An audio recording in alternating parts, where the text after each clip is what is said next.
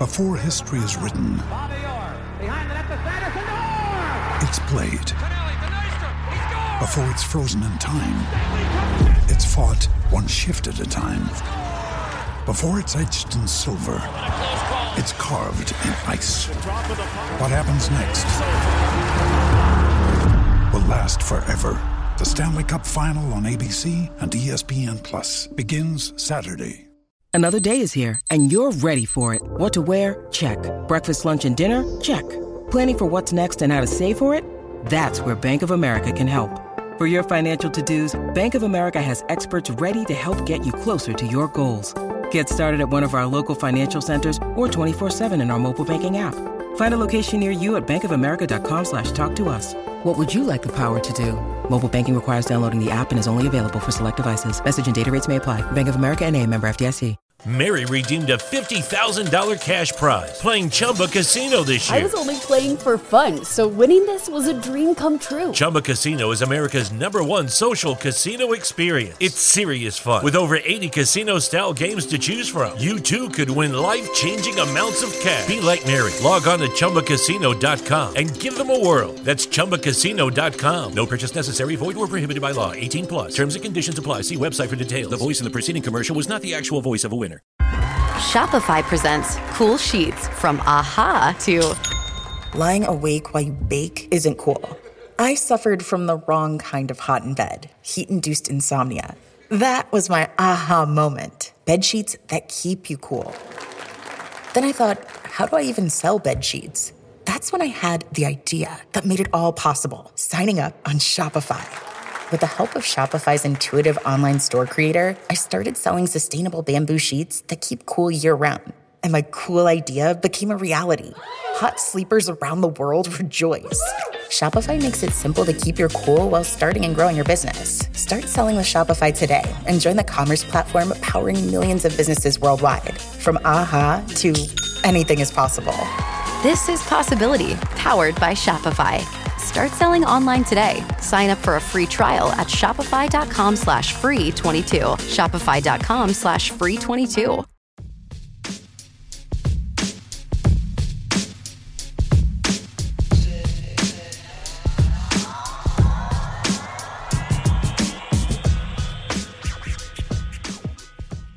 Welcome to the MLB Daily Podcast. We are a part of the Belly Up Sports Podcast Network, and we are your one-stop shop for 7 days a week MLB content. I am Brandon Karam alongside Belly Up Sports Boston Red Sox beat writer LJ LaFiora. LJ, we just got done watching an incredible Sunday night baseball game, and we're going to talk about that for the third game that we're recapping today. But how are you doing tonight? I am doing fantastic. Really loved watching that game. A lot of fun.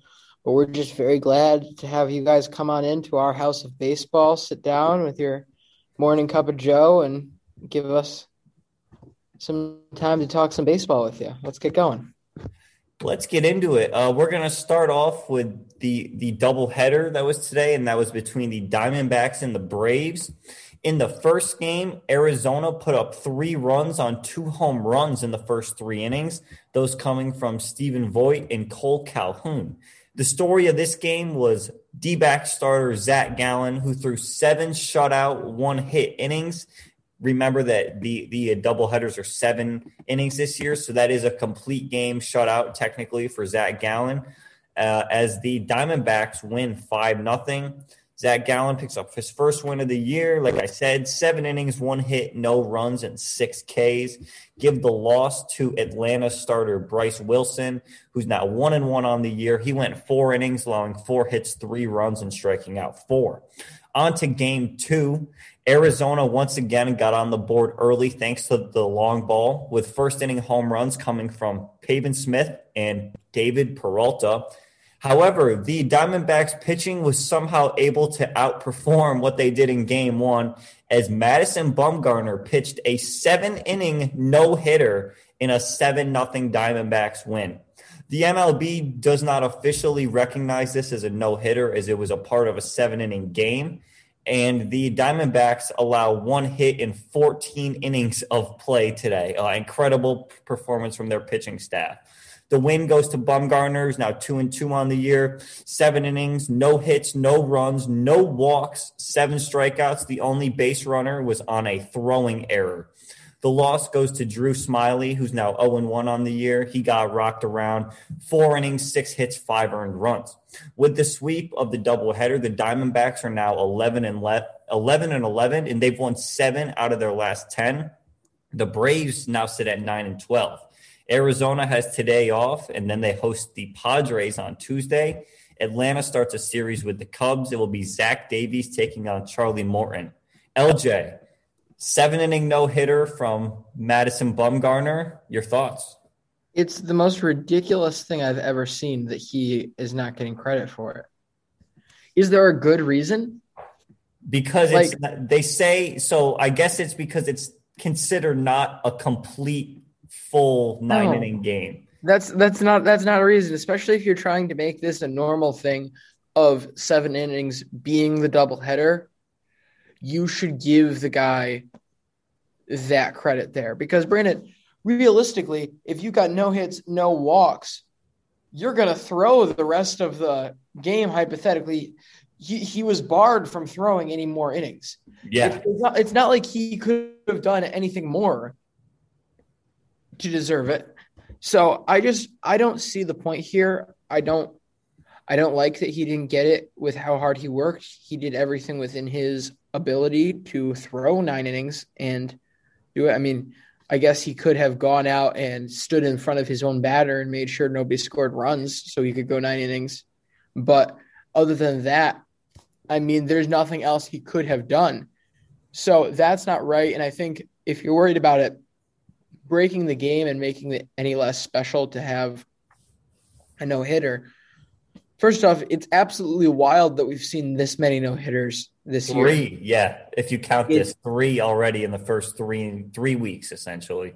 Yeah, so we're never going to see 3 in a month again. We usually, I'm trying to think. I can't remember there being more than like 3 or 4 in a season.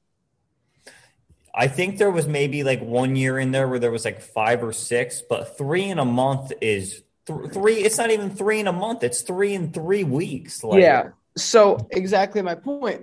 The odds of getting it, with the exception of this year, the odds of a no-hitter are so low. And then you take that and then you decrease the amount of games potential. So like, that's probably not the best wording for it. But like what I'm saying is it's very hard to get the no-hitter. Like the odds are very low. And then the odds are even lower that it would be in a 7-inning game. So you're not going to see the guy come out with that kind of stuff in 7-inning games all the time, and all of a sudden it means nothing to have a no-hitter. So this just seems like a waste. Real quick, the Diamondbacks, they only allow 1 hit and that a doubleheader today. Any thoughts on that? Zach Gallen, complete game shutout in the first game. If it was going to be any 2 guys on that team, I would have absolutely picked those 2 to be the ones to do it. So not really surprising to me. Yeah. All right, let's get into the A's and the Orioles. Brandon's done a few things here.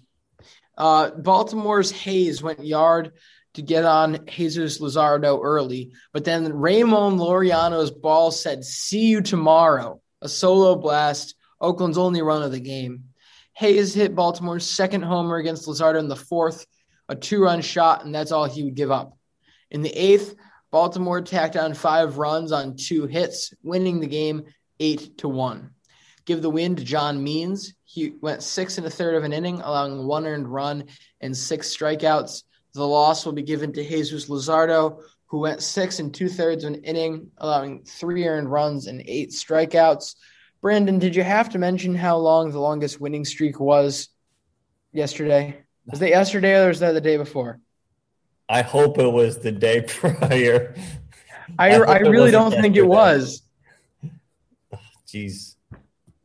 I cannot believe it. I mean, we haven't seen this team come out this flat since those first 6 games. So obviously something had to have happened. Obviously somebody within that Oakland organization was listening to this podcast and things got going around. So absolute shame.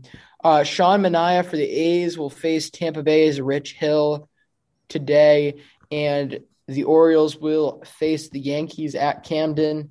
It'll be Delvi Garcia against Matt Harvey. Let's get into the Padres and the Dodgers. LJ, once again, the game of the night. I feel like so this was the 7th game of their season series so far. I feel like with all of those games, you could say that it was the game of the day, or pretty close. Like, the only one that could be not considered was the 3rd game in the first series, that Sunday game when it was Bauer versus Snell, but that was still very good. But let's get right into this one. The Dodgers took a 2-0 lead after the 3rd inning thanks to RBI singles from Austin Barnes and Justin Turner. But then in the top of the 4th, El Nino Fernando Tatis Jr. hits his 7th home run of the year, fly ball to center field. That made it 2-1. The Dodgers still in the lead. In the bottom of the 6th, the Dodgers offense exploded, getting a home run from Sheldon Noisy, a sac fly from Justin Turner, and then a 3-run home run from Chris Taylor. The Dodgers score 5 in the bottom of the 6th and make it 7-1. However, the Padres are starting to creep back in it. In the top of the 7th, they get a RBI single from a Victor Caratini. Top of the 8th, they get an RBI single from Eric Hosmer, and then a force out that scored a run. So this is a 7-5 game heading into the 9th inning. In the top of the 9th, the Dodgers bring on Jimmy Nelson to close it out. LJ, so just quick question here. I was unable to watch like the 5th through 7th innings. Did they talk about why a Kenley Jansen was not an option for tonight? Like, why he was still in the bullpen? What I was watching without the sound off. So okay. I did not hear that. Because I just thought it was strange that they bring in Jimmy Nelson for the 9th and not a Kenley Jansen. I guess he did pitch the last 2 days, I think, but still a bit strange. But in the top of the 9th, and it was a 4-out save on Saturday, too. Oh, yeah, that's right. Yep. Top of the 9th, Trent Grisham, RBI single to pull the Padres within 1. And then a Manny Machado single ties the game at 7. We go to the 10th inning, and we saw a bit of wackiness happen. So the Dodgers are able to get out of an inning with the Padres. Then in the bottom of the 10th, we see at one point Clayton Kershaw comes up to hit with the bases loaded, and he got pinch hit for because the Dodgers had no one else left on their bench. He strikes out. The next batter, DJ Peters, strikes out. The Padres get out of a bases loaded jam and a tie game with only 1 out. They get out of it, and in the top of the 11th, the Dodgers bring on presumably I'm pretty sure the only guy left in their bullpen, and that is a Garrett Cleavinger, his 2nd major league game. He allows a leadoff walk, and then it was a sac fly from Eric Hosmer that got the job done. The Padres bring on Mark Melancon in the bottom of the 11th, shuts down the Dodgers, and the Padres come back from down 7-1 after the 6th inning. They come back and win 8-7. LJ, they showed a stat on the broadcast. Teams, I believe, I'm not sure how far this was dating back to, but in MLB games, when teams are down by by 6 or more in the 7th inning or later, teams were 100 wins and 13,000 losses. It is a 0.07% chance for that to happen, and the Padres are able to get it done tonight. By far the game of the day. It did go 5 hours, but LJ and I have been talking about these Sunday night baseball games continue to come through. LJ, I'll leave it to you now because I've done more than enough talking.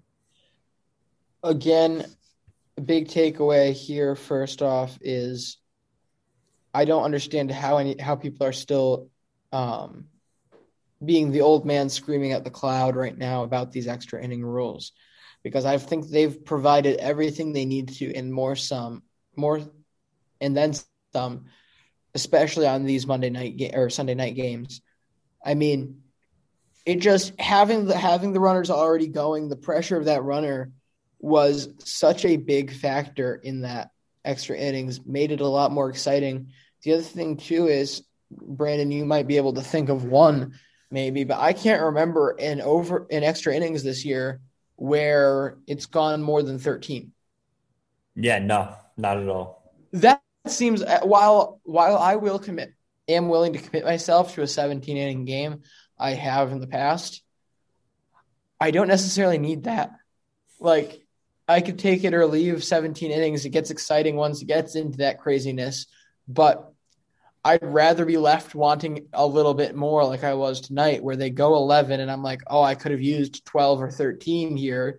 But after that, it kind of gets into that weird spot where you're like, all right, this is kind of carrying on, especially if there wasn't any offense in that. There was plenty of pressure packed into these 2 innings.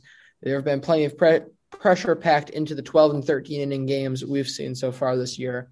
So it certainly does cut down on unnecessary stuff there, and I'm glad to have it. So now through these first 7 games, the Padres have won 4 of them, the Dodgers 3. The Padres win 3 out of 4 this weekend in LA.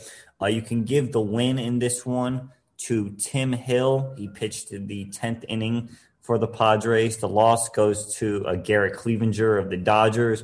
Give Mark Melancon the save, his league-leading 8th of the year. I texted LJ during that last inning when he came in. His pitches are just absolutely filthy. I don't know how these guys can hit it. He has this 92-mile-an-hour breaking pitch that just drops off the table. I can't believe that these guys throw so hard and it's still breaking a foot. But also, shout out to Tim Hill real quick, just for being the one guy that's absolutely seems – he's basically doing the anti-establishment thing for pitchers, if you noticed it. His entire right side of his cap was absolutely white from rosin. I found that absolutely hilarious. Of course, you're always used to guys hiding the pine tar on the brim of their cap. No, instead he's just got a whole bunch of rosin doing the exact opposite on the side of his cap. Completely legal. Looked pretty cool, I can't lie. So shout out there. That was a lot of fun to see. Just real quick, then we'll move on to the next game. The 2 starters in this game were Dustin May for the Dodgers. He went 6 innings of 2-hit, 1-run ball, striking out 10. He looked very good. I just cannot believe that the Dodgers blew a 6-run lead. It's crazy to see with that start that they got from Dustin May. It was Joe Musgrove. He went 3 innings, allowing 3 hits and 2 earned runs for the Padres. Got pulled early. He was at 77 pitches. I think it was the right move. It certainly paid off for the Padres. So, great game. We're not going to see another one of these. Do we know how long it's going to be till the next? I don't. I can find out. I'd have to assume a while if they've already played twice. Yeah, there would be no – although this year is kind of a funky schedule like that. Because, I mean, think about it. If I'm correct, the Yankees and the Red Sox don't play till the beginning of June or the end of June. Wow. It's very odd scheduling. Hold on, I've got the Dodgers schedule up. So, Padres. Nothing in May. A lot of Giants series in May, though. That'll be fun. Yeah, those are always good ones. Padres, end of June 21st through 23rd. So we have in 2 San Diego. full months. So, essentially 2 full months till the next series. So, I don't like that. These first 7 games have been awesome. If these 2 teams have to face each other in the playoffs, I can't even imagine what the intensity is going to be like, but it'll be awesome. I'm excited. Mary redeemed a $50,000 cash prize playing Chumba Casino this year. I was only playing for fun, so winning this was a dream come true. Chumba Casino is America's #1 social casino experience. It's serious fun. With over 80 casino-style games to choose from, you too could win life-changing amounts of cash. Be like Mary. Log on to ChumbaCasino.com and give them a whirl. That's ChumbaCasino.com. No purchase necessary. Void where prohibited by law. 18+. Terms and conditions apply. See website for details. The voice in the preceding commercial was not the actual voice of a winner. winner. Start a journey, not a fad. Kick off your fitness journey with up to $500 off Peloton Bike, Bike Plus, or Tread packages. Choose the package that will take your training to the next level with accessories like our cycling shoes, heart rate band, non-slip grip dumbbells, and more. Join now and you'll see why 92% of households that start the year with Peloton are still active a year later. All access membership separate. Offer ends January 8th, 2023. Excludes Bike, Bike Plus, and Tread Basics. See additional terms at onepeloton.com. Yeah. All right. The Royals and the Tigers. The Royals scattered timely hits today. This, as well as Hunter Dozier's home run and a solid pitching performance, got the Royals a 4-0 win. Give that win to Danny Duffy. 5 innings of shutout ball with 8 strikeouts. The loss will be given to Tarik Skubal. He went 2 2/3 of an inning, allowing 2 earned runs. This was part of a kind of not necessarily opener, but a joint start agreement within the Tigers between him and I'm blanking on the name. Hold on. It was Michael Fulmer. Michael Fulmer and Tarik Skubal basically split the start. I believe the plan was reasonably for them both to go 3 innings. So we'll see how this new system works out and how it helps Tarik Skubal in just developing as a major leaguer. But so far today, it didn't work bad, but it didn't work great either. On to the Nationals and the Mets. The Mets scored 2 in the first inning on a J.D. Davis home run. They got 2 more runs in the 4th and 5th, thanks to a James McCann single, and then Pete Alonso's 5th home run of the season. The Mets pitching staff was on fire today, allowing no runs and only 5 hits, and they win 4-0. The win to the Mets starter, Taijuan Walker, gets his first win on the year. He's 1-1. 7 innings of 3-hit, no-run ball, striking out 4. The loss to Patrick Corbin, who has really struggled this year. He's now 0-3. He goes 4 innings, allowing 7 hits, 4 runs, and 3 strikeouts. The Mets take 2 out of 3 from Washington, and they're now 9-8. The Nationals fall to 8-11. These teams are both off today, and then the Nationals travel to Florida to take on the Blue Jays, and the Mets host the Red Sox on Tuesday. Yeah, I forgot to mention this earlier. The Royals and Tigers play again at Comerica Park today with Brad Keller against Spencer Turnbull. But why don't we segue very nicely from the Mets to those Red Sox? The Mariners may have gotten out to the early first inning 1-0 lead, but that didn't stop the Red Sox from giving one of the show favorites, Nicky M, more than he could handle. He allowed 4 first-inning runs, including 3 of which that were walked in, 2 by him and 1 by a hit by pitch by Steckenrider. Brandon, no bueno. No bueno for Nicky M. You hate to see it. It's our guy. You can't just – I mean, I'm glad for the win, but if anyone else disrespects Nicky M, that's unacceptable. I'm going to look up how to pronounce his name right now while you finish this, and then I'm going to give it a shot. Brandon, that's not gonna change me calling him Nicky M. Oh no, absolutely not. I just want to see if we can get close. He has achieved cult status within my mind, and will never be taken away. Give that Xander Bogaerts drove in another run on a double, and the Red Sox held on to win 5-3. Give that win to Eduardo Rodriguez, his 4th of the year in 4 starts. He went 7 innings, allowing 3 earned runs and 8 strikeouts. The loss will, of course, be given to Nicky M, who went 1/3 of an inning, allowing 4 earned runs, 1 strikeout, and 4 walks. Not ideal. The save will be given to Matt Barnes, his 4th. But Brandon, I don't mean to toot my own horn, but Eduardo Rodriguez is back to being everything that he was in 2019, before all of the stuff with COVID and everything. This is exactly what you see. You see a guy that executes. It's not always going to be the flashiest thing. He's not going to be looked at as this ultimate dominant pitcher, but he gets the job done time in and time out. That's how he racks up wins. That's why he's Eddie Aces. Yeah. I'm happy to have him to see him come back. He's certainly a fun guy to watch pitch. Look, I don't really care how the Red Sox do as long as they aren't playing via Yankees and they aren't going on crazy win streaks. Like it actually doesn't bother me to see guys do good. Like if we can sort of like make this false sense of hope at some point in this year where LJ by like August, you're like, oh, we're still in the thick of it. We can still get a wild card spot. Like, I don't know. It would just be, it's not funny. And no, it is pretty funny for something like that to happen. Even though now that I'm saying this, somehow the Yankees are going to completely miss out on the playoffs. So, well, I probably shouldn't say too much. I do want to argue this though. Now you're going to have to say too much because why is it necessarily a false sense of hope for them to be a playoff contender or wild card contender?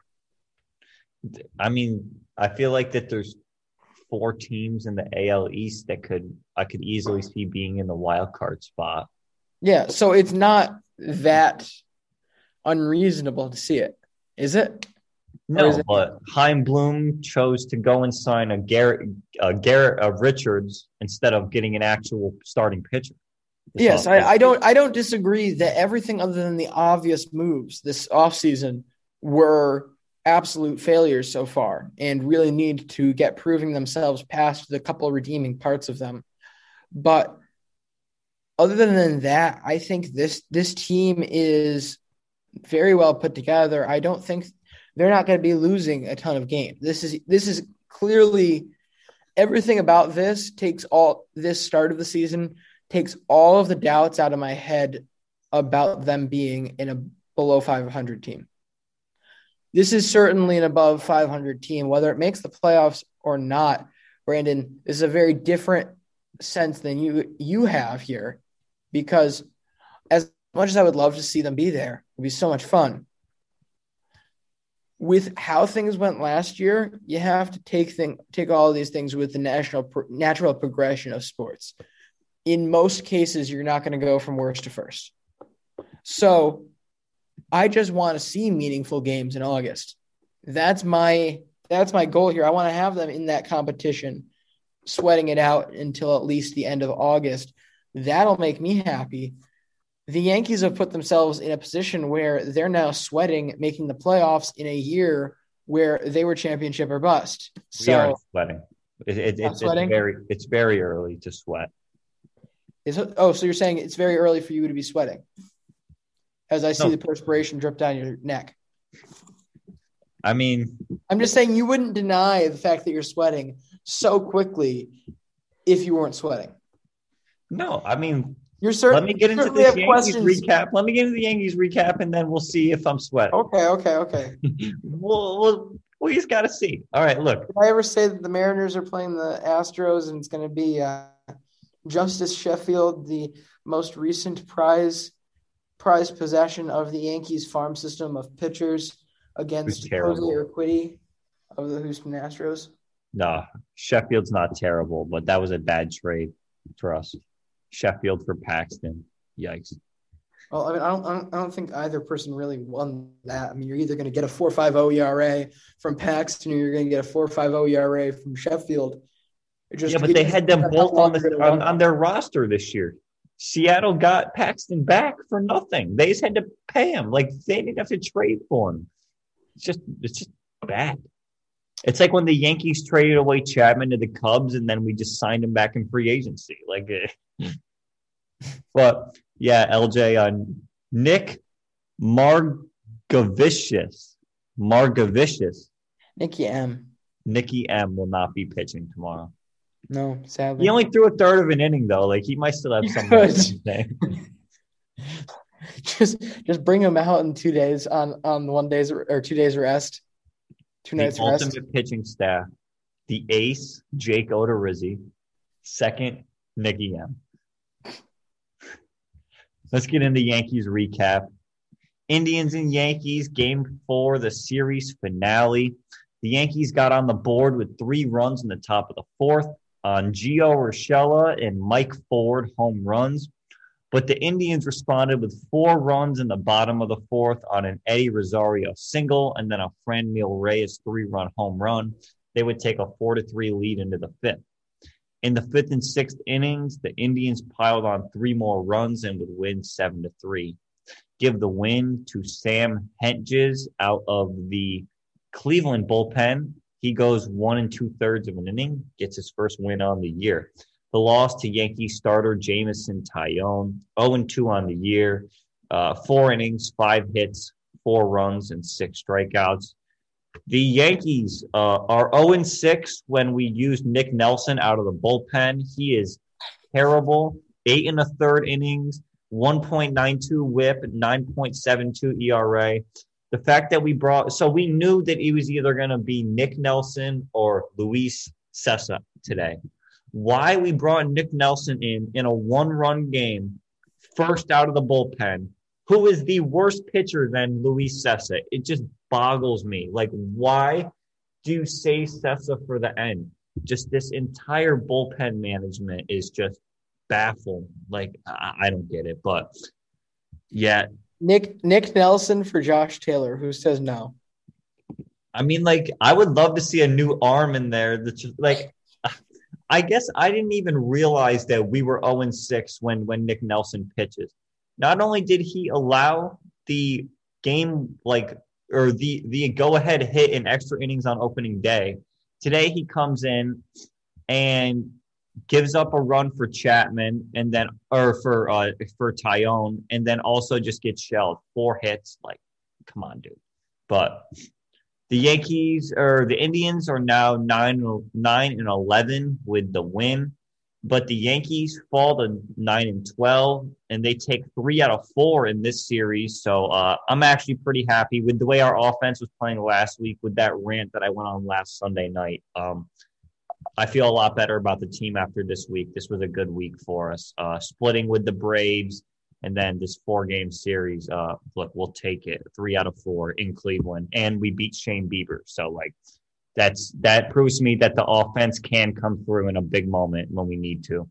The Indians host the Twins today. It will be Zach Plesac and Jose Barrios. As LJ mentioned, the Yankees travel to Baltimore to take on the O's. They will be recalling a Davy Garcia and, taking on Matt Harvey. The Yankees lose. Brandon, I maybe you shouldn't be sweating. I mean, it's kind of chilly out, but perspiration has to be getting ready, right? Because whether you're in a hot week or not, the holes that have been shown and proven already are still there. You can't tell me they're not. I mean, look, here's the thing. You can't get mad about Judge for his play so far. Not at all. Stanton started to pick it up this week after the terrible start. Stanton's starting to get hot. Rougned Odor was consistently one of the streakiest players in the league. He's starting to get hot this week. It's not like that. I understand that there's issues still there, but a lot of the offensive issues, like I heard when Graham Wallace was talking about how he thought that Luke Voit was the Yankees' best hitter. Mm-hmm. Well, I don't agree with that. I will say that Luke Voit is one of the most important hitters on our team because once we get him back, the amount of lineup protection that you can put for Judge and Stanton is huge. Because if you're hitting, if the Yankees lineup turns out to be DJ 1, Judge 2, whether it's Hicks 3 or Voit 3, so I would do DJ, Judge, Voit 3, Stanton 4. You're not going to want to walk Judge to get to Voit. And then at the same point, you're not going to walk Voit to get to Stanton. So you just add so much lineup protection there that when he comes back, the offense, I think, is just going to be so much better than it is. Like, and it makes sense. You know, the guy who led the league in home runs last year, of course he's going to make your offense better. Starting pitching, though, LJ, you're right. It's a really bad issue for us right now. The Yankees need to prove that they can win when it's not a Garrett Cole on the mound. I mean, we barely scraped by the other night against Shane Bieber. Like a 2-1 game. Thank God Garrett Cole has been close to the best pitcher in the American League this year, if not the best, because he single-handedly won us quite a few games, and so is the bullpen. I mean, the reason why the Yankees couldn't use any of their top arms out of the bullpen today is because they basically used them this whole week. Starters are not going deep enough for us to be able to, for the fans to feel confident. So starting pitching needs to step it up, or I will start to sweat a little more. But it's still very early. There's still a lot more times through the starting rotation before I'm sweating. Yeah, and again, don't get me wrong. It's not that I'm saying that the Red Sox are a flawless team. They have plenty of flaws. However, the Red Sox don't have the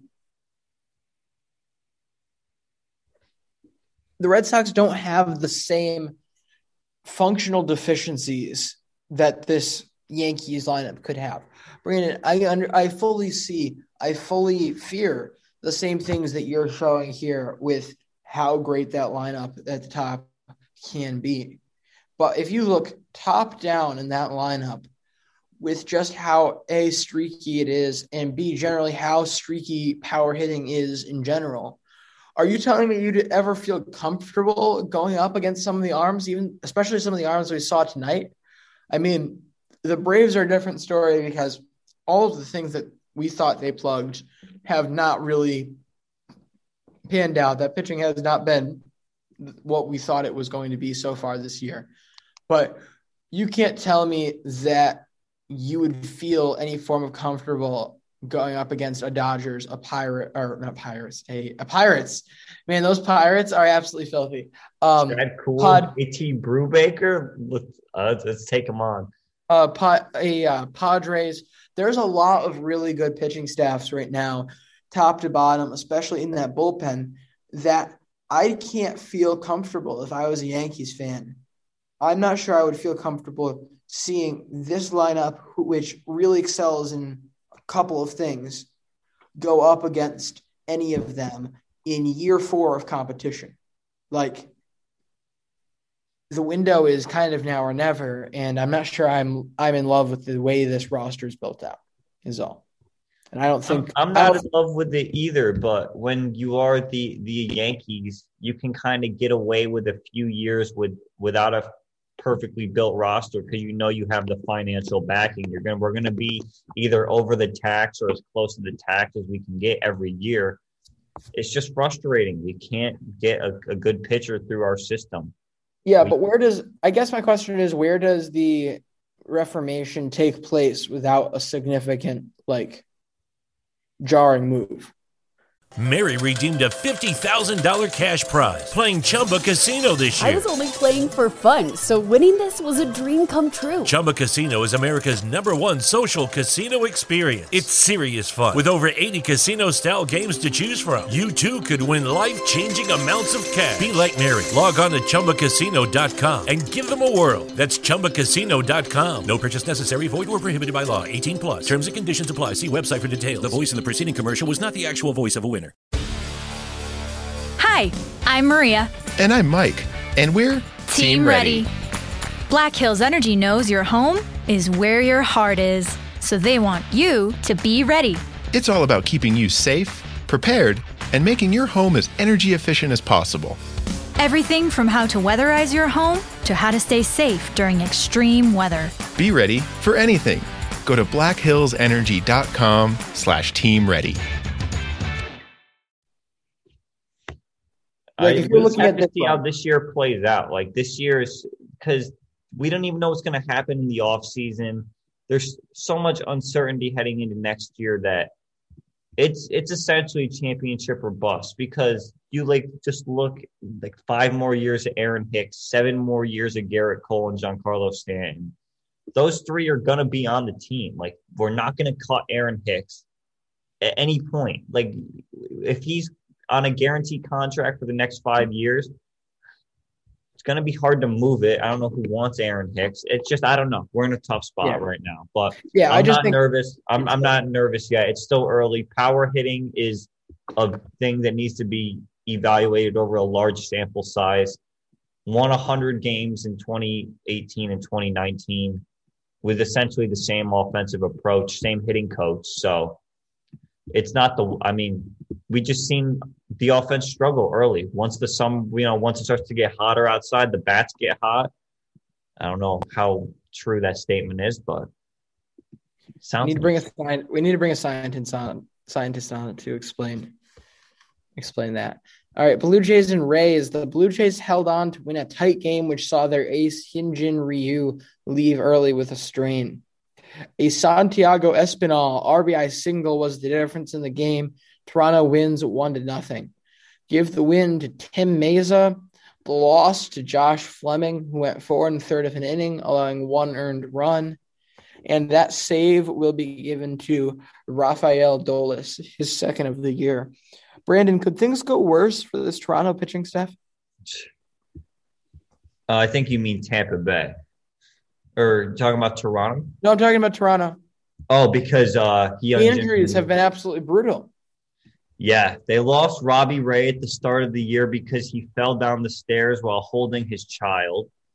Like, you can't make that up. They lost now with Hyunjin Ryu out. It's tough, but he leaves early and they still don't allow any runs. So impressive what the bullpen has done so far. But yeah, it's pretty rough for Toronto right now. Hopefully it's not an IL stint for Ryu. On to the Reds and the Cardinals. Tyler O'Neill hit 2 home runs in the first 5 innings to push the Cardinals out to a 4-0 lead. The Big Red contraption, the Cincinnati Reds, would get 2 runs back on a Jesse Winker home run in the 7th and a Tyler Naquin single in the 8th. But it's not enough as a Paul Goldschmidt single puts the game away for the Cardinals and they win 5-2. Give the win to Jack Flaherty. He is now tied for the league lead with 4 wins. He's 4-0. 7 innings, 3 hits, 1 run, and 6 Ks for him. The loss goes to Luis Castillo. He struggled this year to start as well. 1-2 on the year. He goes 5 innings, allowing 6 hits, 4 runs, and 3 Ks. The save to Alex Reyes out of the Cardinals bullpen. His 5th on the year. He's now gone 9 1/3 innings without allowing an earned run. The Cardinals complete the 3-game sweep and are now 11-10. The Reds fall to 9-12 and have lost 7 games in a row. The Cardinals host the Phillies today, Zach Wheeler versus Adam Wainwright. The Reds travel to LA to play the Dodgers. Tyler Mahle takes on Julio Urias. Over in the Angels and Astros, the Angels got out to an early 2-0 lead thanks to an infield single by David Fletcher, which held until a Yuli Gurriel 2-run dinger in the 7th. The game was then decided in the 8th by the bat of Shohei Ohtani. He Shohei'd the Astros the money with a tie-breaking homer. The Angels win 4-2. Give the win to Chris Rodriguez, the loss to Luis Garcia, and the save to Rafael Iglesias, his 3rd. Brandon, I didn't get a chance to actually do any digging into this, but this really feels like one of the few good moments for Rafael Iglesias so far this season. Yeah, the only thing I can recollect from his season so far was Sunday Night Baseball when he threw the ball over the third baseman's head, tried to get that force out, and then ends up going to extra innings and a Jared Walsh bails him out. But yeah, he's had a rough season so far. But 1-2 so far. Yeah, it's tough to look at reliever ERA so early in the year because one bad outing out of 5 could just inflate that a lot. But yeah, Angels win without Mike Trout, not on the IL or anything. I believe he just had today off, but he's expected to be back today, on Monday. On to the Brewers and the Cubs. A Travis Shaw walk gave the Brewers a 1-0 lead in the first inning. The score would remain the same all the way until the 9th inning. In the top of the 9th, the Brewers got RBI hits from Luis Urias and Colton Wong, and they also got runs from a hit by pitch and a walk. They would score 5 in the inning and take a 6-0 win. Give the win to Brandon Woodruff, 2-0 on the year, 6 innings, 2 hits, no runs, and 8 Ks. We've been talking about Corbin Burnes quite a bit, but Brandon Woodruff, who was my pick for the NL Cy Young, now with this game, he's lowered his season ERA to 1.55 over 29 innings and 5 starts. Also has a .72 WHIP. He's having a very good year. The loss to Jake Arrieta, who's now 3-2, 6 innings, 2 hits, 1 run, and 8 Ks. The Brewers take 2 out of 3 from the Cubs and are now 13-8. They've won 7 of their last 10. The Cubs are now 10-11.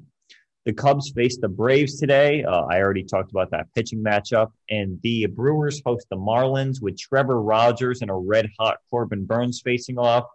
Burnes is at 40 strikeouts and counting without issuing his first walk, which is an all-time record for a starting pitcher. Now he's chasing Dodgers closer Kenley Jansen, who struck out 51 batters prior to walking one in 2017. Wow. I feel like these Brewers are the living embodiment of the "and I took that personally" meme.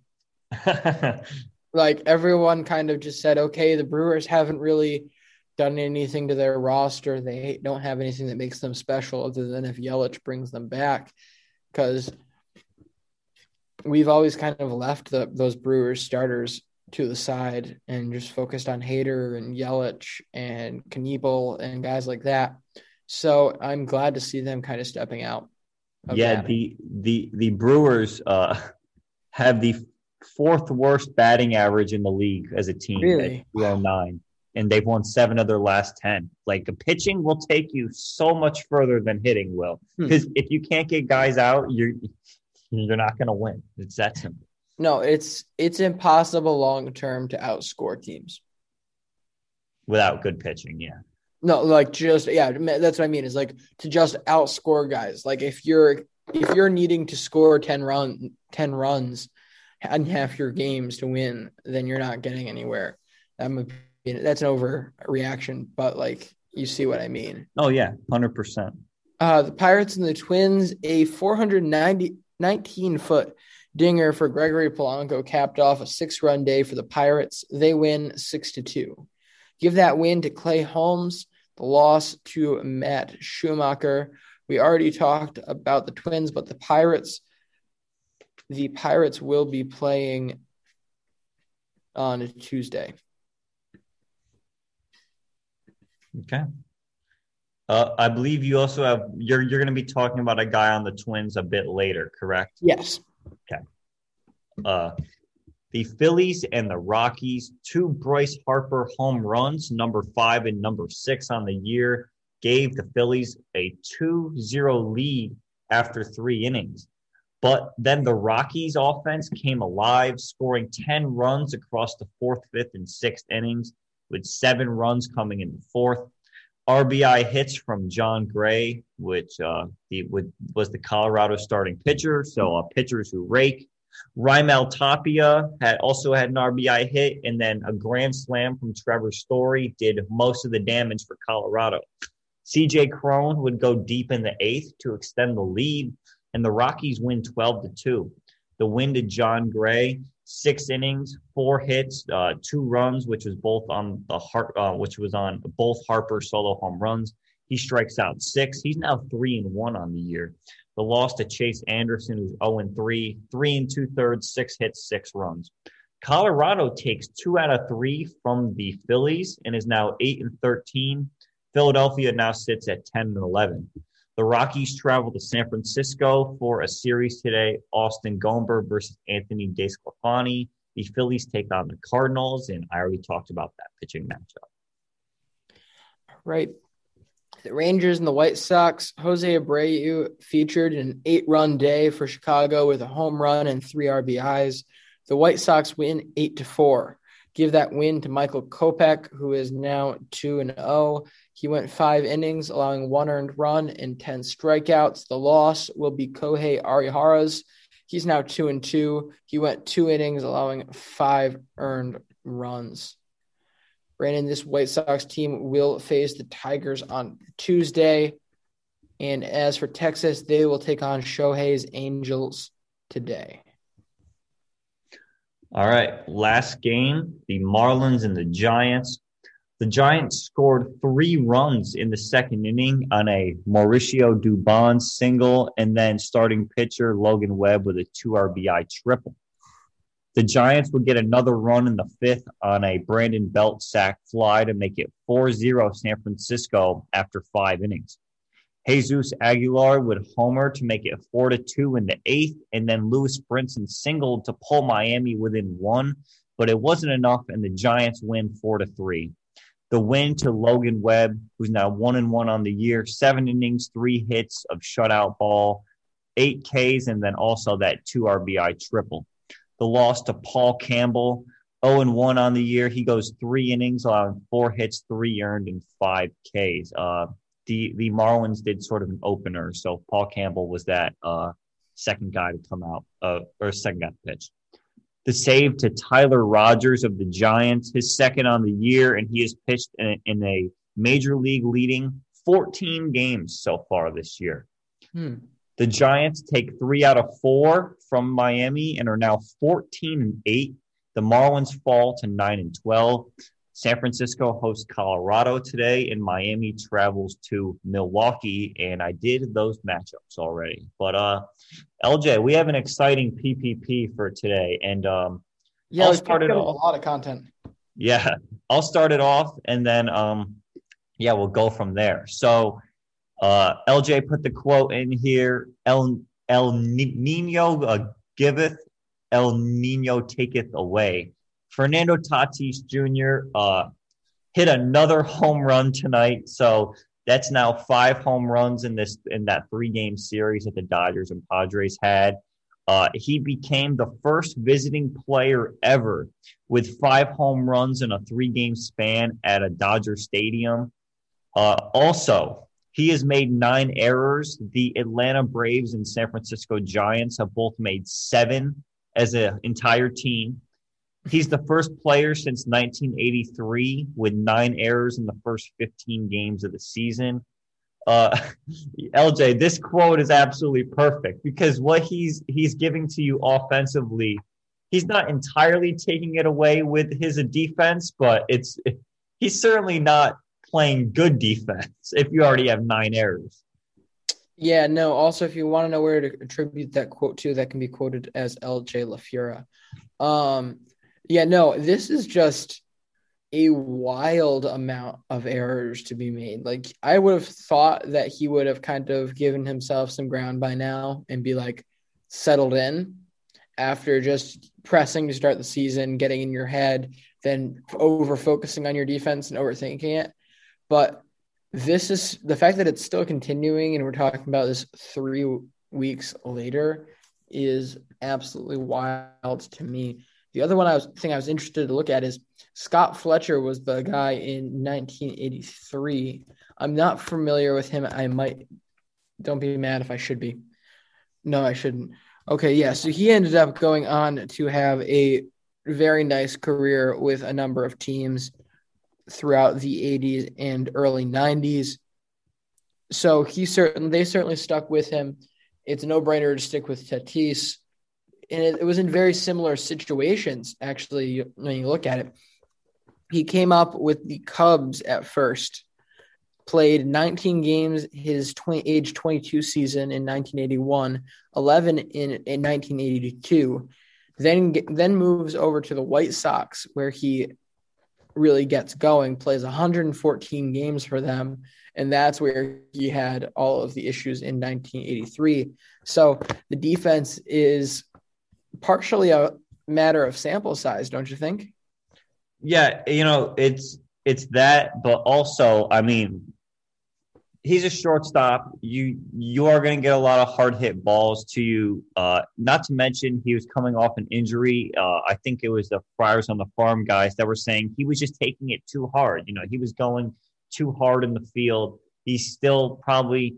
I mean, it was a hip injury, so who knows how fast that can actually heal. I'm sure it can heal to a point where you're comfortable playing, but I'm sure that he's not at entirely 100%. I mean, if he is, it's still incredible what he's doing. 5 home runs in a 3-game span, 2 off of Kershaw, 2 off of Trevor Bauer, 1 off of Dustin May. he just completely did the rounds with the Dodgers pitching staff this weekend. Yeah, LJ, it's a similar situation to that Scott Fletcher guy, other than Scott Fletcher didn't sign a $340 million contract. True. All right, our next guy we got to talk about here, Danny the Dude Duffy, with another fantastic start, another shutout over 5 innings going into this game. He was looking at a .50 ERA on the season in his starts so far. He's only given up 1 earned run all season. Should we be overly shocked by this? Always been a great pitcher. I mean, he's been good for quite a few years. Like these last few years, he's especially like the ERA numbers, he hasn't been where like you would expect him to be, but really doesn't walk a lot of guys anymore. 2019, he did a really good job of not walking batters. Look, Kansas City's hot. Like they're a really fun team to watch. Danny Duffy, Brad Keller, Brady Singer, those 3 pitchers have really been carrying them this year. Yeah, I've always been a pretty big Danny Duffy guy. It's really nice to see him having sort of a breakout year to start 2021. Yeah, I think it's also incredibly interesting to see when you look at it. You're talking about, when you talk about him, you see very similar numbers right now to what he was doing early on in his career, 2012, 13, 14. He might not have necessarily been playing on a huge crucial role. One of those seasons, I'm pretty sure he didn't play a ton, but all of those per 9 stats are looking incredibly similar right now. So maybe I would like to think he really turned a corner and is back to being a more than just average MLB starter. Now it is time for the Nelson Cruz Home Run Watch, presented by LJ. Nelson Cruz hit a solo shot today, his 7th of the season, puts him up to 424 for his career. Of course, we are all watching patiently so we can celebrate when he makes it to that 500 home run mark. This has been one hell of a end to a career, or back half of a career for Nelson Cruz. And realistically, over the past 6 years, he hasn't been able to do any wrong at the plate. He's been absolutely mashing the ball. It's probably longer than that. Realistically, actually 2014. So since then, he really hasn't been able to do any wrong at the plate. And I want to see him get there as much as anybody else. It would be so awesome to see him get there. It sucks that he's probably not going to be a Hall of Famer because he did get caught taking PEDs and had to serve a suspension for that. But kind of similar to Adrian Beltre in a way, where just the second half of their career. I mean, I guess another really good guy is Raul Ibanez. If you look at he has a great Baseball Reference page where he hit like out of the 400 or whatever home runs he hit, probably 90% of them were after the age of 30. So, I mean, it's cool to see a guy like this, like Nelson Cruz, be 41 and absolutely great every day. Yeah, this has really been such a turn. And it's a lesson, again, of don't give up. If you're a lot of these guys actually might not get the chance now that I think about it. With them shortening the amount of minor league teams, there are the amount of rounds in the draft as well to go with that and everything.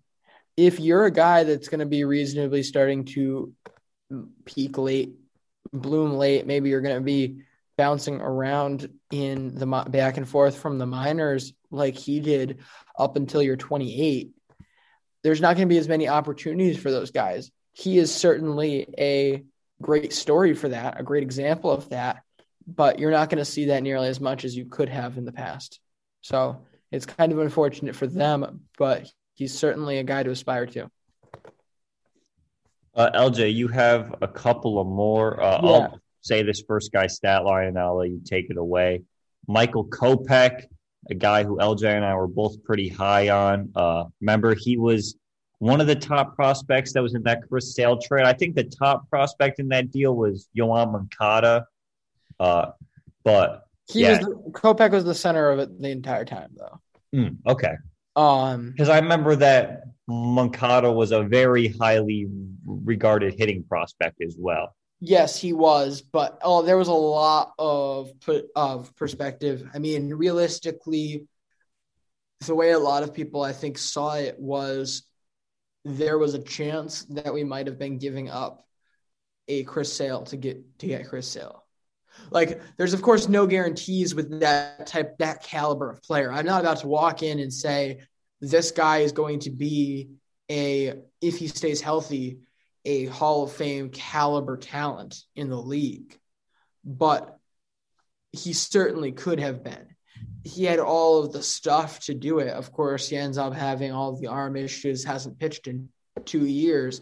So we had no clue what we were going to get from him. And the story kind of ran dry in a similar way to Chris Paddock, who unfortunately hasn't nearly developed to the same point that we thought. But I think we need to take some more time to really think about that line. 1 earned run, it is what it is, but the 5 innings, 10 strikeouts.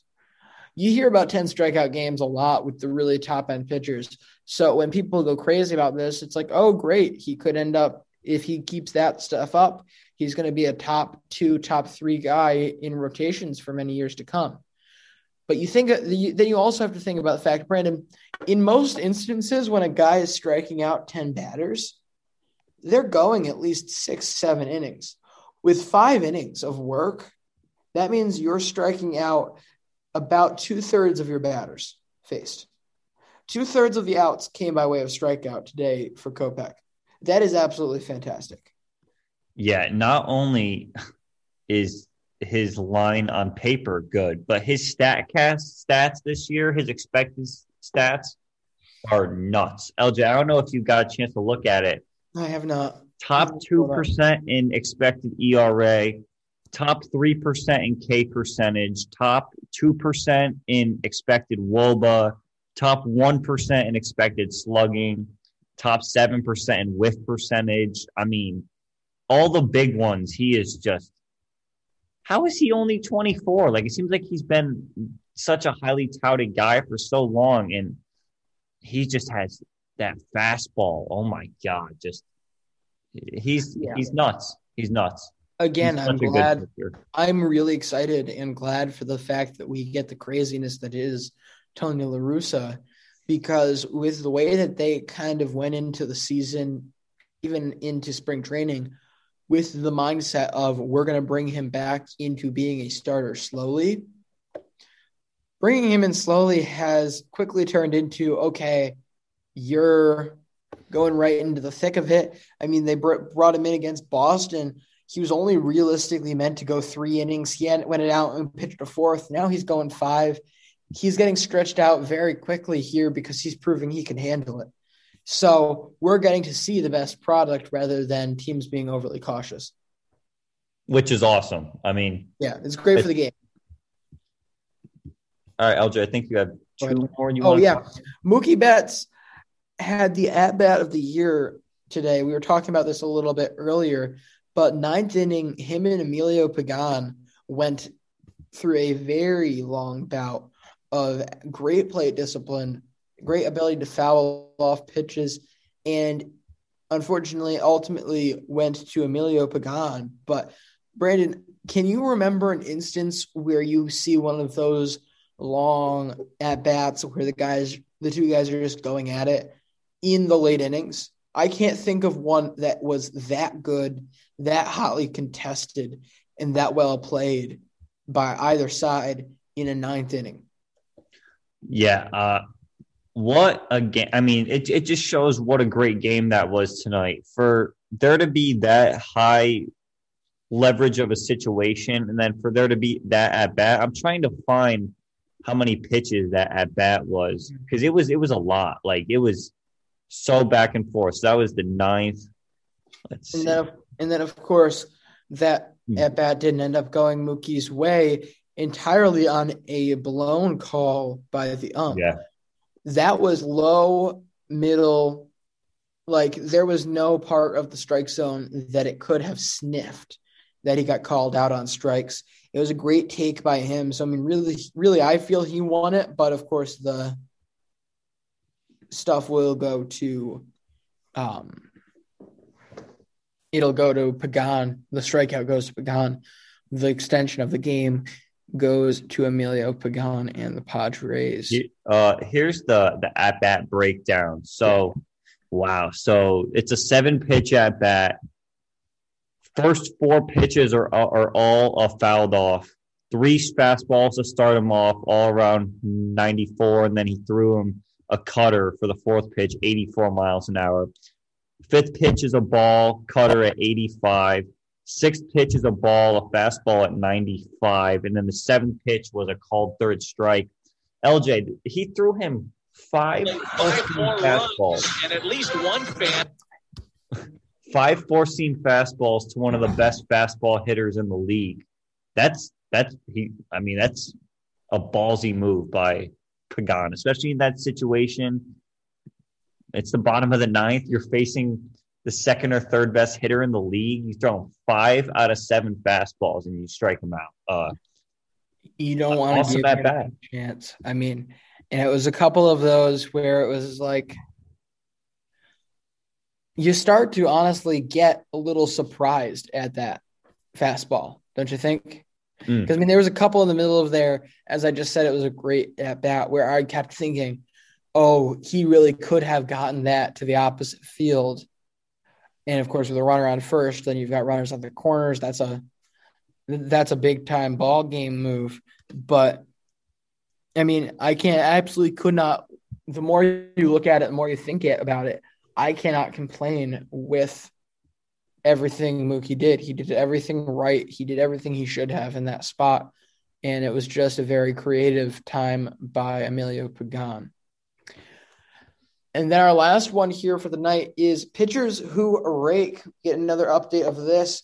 Logan Webb with the 3-bagger today. Brandon, what were your initial thoughts of this? So I still haven't seen a video of this yet. Okay, let me try to see if I can find it, and I will send that to you to watch at another time. But basically what happened is, so he hits it into the right center gap, and it's kind of rolling through there. First off, you have to think about just the way that pitchers carry themselves at the plate is absolutely hilarious, because even though they know they're going to be hitting, it never really suits them the way things go. They look so stupid with the bat. It's like they don't know where to put it. Also, Logan Webb, I swear, when you see it, if anyone's seen it, his helmet looks about 2 sizes too big. It's like rattling around on his head. So now you got this guy who's just put a very well-placed ball into right center, and he's running as hard as he can, and then he gets to second, and it's almost like he can't believe he's running for the triple because he keeps looking back to see where the ball is and whether he should actually be going. It was very fun to watch. Yeah, I was trying to think the last time that we saw a triple from a pitcher, and the only thing I can think of was Archie Bradley in the 2017 wild card game comes in as a relief pitcher and then has to hit for himself. The Diamondbacks don't want to pull him, and he hits a triple into the gap, like it at Chase Field. So yes, it is a big outfield there, but yeah, a triple for a pitcher is very impressive, especially like at San Francisco, because they do have that triangle out and right center field. Like, if you can get it out there, it's pretty much a triple, but for a pitcher to do that is very impressive. That's awesome for Logan Webb, and I'll be sure to watch the video right when we get done doing this. Certainly surprised him. All right, we got the leaderboards as always, and then we'll get out of here. So just a short one tonight. We're going to do start off WAR for hitters. Mike Trout with 1.6. Behind him, we have a 2-way tie for second between Ronald Acuna Jr. and J.D. Martinez, both at 1.5. For WAR for pitchers, it is still Garrett Cole in first with 1.9. Jacob deGrom in second with 1.8. Corbin Burns with 1.4, but he does pitch today, so he could potentially leapfrog both Cole and Jacob deGrom, or neither, depending on his performance today.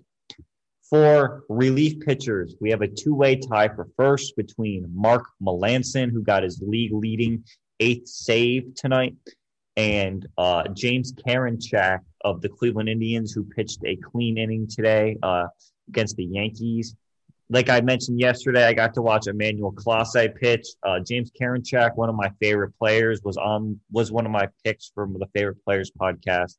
He's awesome. Comes in today and looks dominant against the Yankees. So, he's having a good year, obviously, if he's top of the league in WAR for relief pitchers. And then as for home runs, we now have an 8-way tie for first place with 7 home runs. Those players are in alphabetical order: Ronald Acuna Jr., Nick Castellanos, Nelson Cruz, Eduardo Escobar, J.D. Martinez, Ryan McMahon, Shohei Ohtani, and Fernando Tatis Jr. That's actually 8 names. Oh, I did say 8 tied with 7. Okay, yeah. Those 8 are tied with 7 home runs. And then second place is still very close. The home run leaderboard is very, very tightly packed, as we now have a 10-way tie with 6 and then an 8-way tie for first with 7. So very close. But, LJ, any final thoughts? Any thoughts on the leaderboards? Anything else you want to talk about tonight? Or we're going to see the very similar looks to this leaderboard for most of the season. Of course, somebody will eventually pull themselves ahead, even if by a little bit. But the mean is going to be much closer to the high end than it's going to be towards the middle. If you had to guess the amount of home runs that the person has who leads the league, what would you say? 49. I was thinking high 40s also. I don't think we're going to see someone hit a 50 this year because the pitching is really good. Very good. Wide. Yeah. So, I'd say 49 or 50. I think it's going to be 49, but there's going to be a lot of guys over 40. Oh, yeah. I think we could see potentially 15 guys over 40. That would not surprise me, honestly. No. Well, that is going to do it for this episode of the MLB Daily Podcast. Thank you guys for listening. We've been doing awesome with our numbers. You guys have been just killing it lately. Can't thank anyone else but you guys for listening. Make sure that you check us out on Twitter at MLB Daily Pod. And then, of course, a Belly Up Sports. Check them out. Great content every day at Belly Up Sports and at Belly Up Podcast. LJ is on Twitter at LJ_VP_La Fiora. And I am on Twitter at Brandon_Karam. That's going to do it. Have a good one, everyone. And, start your week off right with a great Monday. See you mañana. Mary redeemed a $50,000 cash prize playing Chumba Casino this year. I was only playing for fun, so winning this was a dream come true. Chumba Casino is America's #1 social casino experience. It's serious fun. With over 80 casino-style games to choose from, you too could win life-changing amounts of cash. Be like Mary. Log on to ChumbaCasino.com and give them a whirl. That's ChumbaCasino.com. No purchase necessary. Void or prohibited by law. 18+. Terms and conditions apply. See website for details. The voice in the preceding commercial was not the actual voice of a winner. Hi, I'm Maria. And I'm Mike. And we're Team Ready. Black Hills Energy knows your home is where your heart is, so they want you to be ready. It's all about keeping you safe, prepared, and making your home as energy efficient as possible. Everything from how to weatherize your home to how to stay safe during extreme weather. Be ready for anything. Go to blackhillsenergy.com/teamready.